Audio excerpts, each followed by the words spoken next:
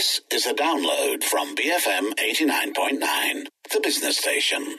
Welcome to the S&M show. That's all about what's working and what's not in stocks and markets. I'm Julian Ng, and together with me is, of course, Kusu Chuang. Joining us this morning, a very special guest, Andrew Stotz, advisor for Fortress Capital, which is a licensed fund manager that focus on the Asia-Pacific region. Andrew, you come all the way from Thailand. It's so nice of you to be here with us. Happy to be here. And you're here to discuss the idea of whether emerging markets are now ripe for the run. We know that the U.S. markets have had a Trump bump, so the investors over there have been very, very happy. But what about the emerging markets? Well, ultimately, we have to accept the fact that emerging markets are going to be impacted by what's happening in the U.S., But I would say at this point, to me, the emerging markets are starting to look interesting. And I think that's partially to do with the risks that the U.S. is facing. Okay, let's look at the guys out there who have been burned over the last few years, putting the money in, leaving the money in emerging markets, right? It hasn't really gone anywhere. And then there was that big scare at the start of 2016 where the market, I think, came down about 30%. And then later on in the year, it rallied back up to the level before. So what I'm trying to say is that over the past 5 years, the emerging market investors or speculators or traders, as the case may be, have not gotten any returns out of this. What's going to change this time? Well, there's no telling where things could go. So obviously, the past is not necessarily going to predict the future. But what I would say is that the one key difference is that the U.S. was fueled by zero interest rates. And that has changed, and it's changing. So it's a little bit like you set up a restaurant, someone sets up next to you, and they cut the price to zero. You're never going to be able to compete with that. But eventually they're going to raise the price. And so what's happening in the U.S. is they're raising the price of money, and that is at some point going to be having an impact on the stock market. Well, you earlier mentioned the word, problems that America is having. Some might say that this rate normalization timetable is actually good for markets and it's good for the economy. So what kind of problems are you talking about? Are you talking about the constitutional crisis, potentially? Talking about the Trump effect in terms of his militaristic statements? Well, let's just take a look at this market. First of all, we've had a bull rally that's lasted for 97 months, and that's longer than almost any rally we've had in a long time. Over that period of time, the market's been up by 200 more percent. And the PE now is at, let's say, if we look at the Shiller PE, which is looking at the average earnings over a 10-year period, you're talking about a 30 times PE. So my point is that zero interest rates drove up that market. Very expensive, basically. Extremely. And we didn't get that. We didn't lower interest rates to that level in Asia for sure. So you're saying it's a mathematical, it's a markets thing. It's because it's gone up so much and it's time to take some money off the table and put it to the emerging markets. Not necessarily because emerging market fundamentals have improved, but only because money's got to find a home somewhere. Yeah, there's a lot of different complexities to this, but point number one is what is the alternative to where is the money now that could come into emerging markets? And a lot of it's in the U.S., and it's been riding up that market. And you would have been in a lot of pain if you're a global asset allocator and you weren't allocated to the U.S. So this whole idea about whether emerging markets will fundamentally improve, there is that whole idea about now the U.S. is pushing up interest rates, and that's supposedly a confirmation that things are okay over there economically. They are turning around the corner. Is the U.S. going to be the tide that lifts all boats, whether it's emerging markets or the rest of the world? I mean, they're the biggest consumer in the world. No. In fact, the increase that's happening for this normalization is not to do with, the economy's doing well. This is that they are terrified at the Fed that they've kept interest rates at a zero level for almost a decade. They're terrified that inflation at some point will start to catch up. And that inflation is not necessarily going to be driven by the fact that the market that the overall economy is doing well. So I'd say that no, this is about they need to get out of this zero rate policy quickly before inflation starts to exceed 2%. So that's one issue. Okay, if that's not economically driven, U.S. interest rates are going up, money is flowing back to take advantage of a relatively more attractive U.S. dollar, that would leave our currencies exposed, as we have seen in the Malaysian ringgit over the last 3 years? So there's lots of different elements to this. The element number one that I've talked about is this idea of the market's been driven by low interest rates and they have to get off of that policy. That's number one. The second thing is that you could say, hey, Andrew, the interest rate rising means that people are going to want to invest in dollar. Well, wait a minute. Hold on. Where are you going to put your money in the U.S. if you're going to invest in dollars? You're going to buy your dollars, you're going to buy into the stock market at 30 times Schiller PE? You're probably not. Mm-hmm. Okay, so you're going to put your money in the bond market. But wait a minute, we've just said that interest rates are going up in the bond market, therefore prices are going to go down in the bond market. You're not going to make a lot of money in the bond market during this period of rising interest rates. So I would say that we have this unique situation where both bond market and stock market are really going to potentially have risk of going down. And so that's going to be a curb of how much money is going to go rushing into America because interest rates are rising. So last Wednesday, Andrew, I saw this report come out from Credit Suisse, right? These two guys, they wrote what was essentially a trading strategy. And they said that they're going to take, Credit Suisse is going to take some money out of their profit-making Brazilian equities portfolio and put it into what they described as the most contrarian bet, which is Malaysia, because there's so many factors militating against Malaysia. And in fact, in the 7 days since then, you've seen the ringgit go from 4.45 or something to 4.423 or something, which is kind of like a half percent gain in that 1 week. There's about 24%. Yeah. It's a big leap. Kind of a big leap in 1 if you week. analyze it, there's a 24% gain, if all things stay the same. So I mean, but it's a trade, right? Because at the end of the day, they're not buying the fundamentals. They're just buying because Malaysia is so unloved. And they're selling America because it's just gone up too much. But, capital is very transient, isn't it? It comes in and goes, ebbs and flows. It's not because, the fundamentals have improved.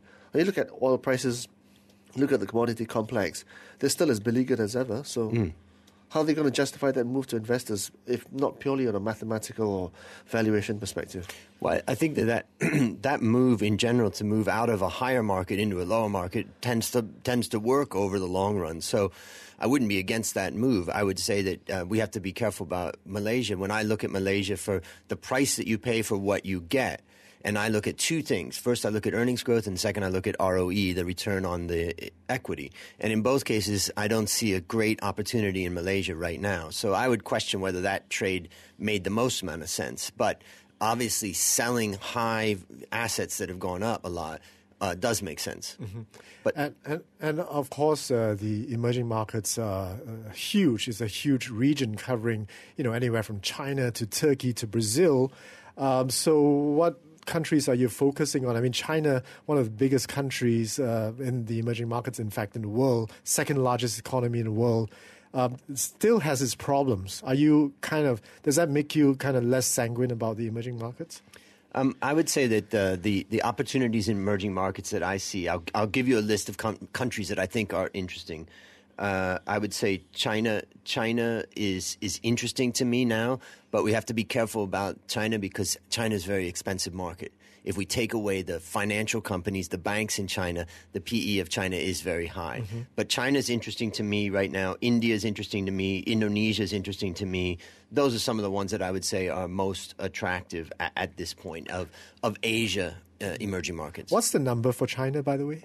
The number of what? The PE or the valuation for China. China, if we look at China A shares right now, the PE is about 16 times. And if we exclude non-financials, we're talking about more like 22, 23 times. Yeah, so still at a discount to the U.S. Schiller ratio, which is about 30 times, right? Yeah, it's Schiller, because Schiller calculates over a 10-year EPS, the EPS tends to be lower, so the PE tends to be higher. So if we did a Schiller, it could be pretty high, but the difference is that China still has tremendous amount of growth. America is going to have a hard time getting growth, but I would like to go back to America to talk about the last point, which is, can the fundamentals improve? Because if you're buying this market, the American market, let's say, is trading on 19 times PE or 30 times Schiller PE, but let's just say 19 times PE. That's not crazy expensive if you can accelerate the earnings growth in America. So do you believe that the Trump plan is going to be effective? I think I would give it a 60% chance that he can accelerate earnings growth by a couple of things. The first thing is that reducing regulation, and that reduces costs. The second thing that he's going to do is reduce taxes. And if he does that for corporate taxes, that will be a 1-year bump up, which we can always see will be something that will benefit the market. Then the next question is, can his policies in general stimulate the overall economy to be great? Again. Yeah. And I would say that that's probably questionable because there's so many risks with Trump.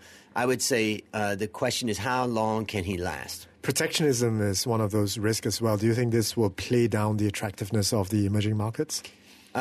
Protectionism basically can sometimes work, basically. I mean, we saw some markets like Thailand, as an example, was very protectionist about importing of cars and things like that, and they forced the Japanese particularly to set up full operations in Thailand, which they did, and now they've got a successful car industry.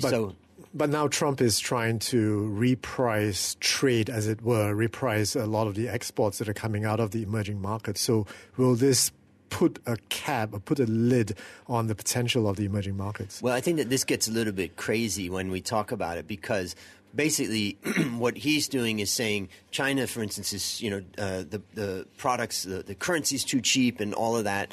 But the point is that if he messes around with the trade with China and that prices of the goods go up, you're talking about 70% of the products that are in Walmart probably are coming from China.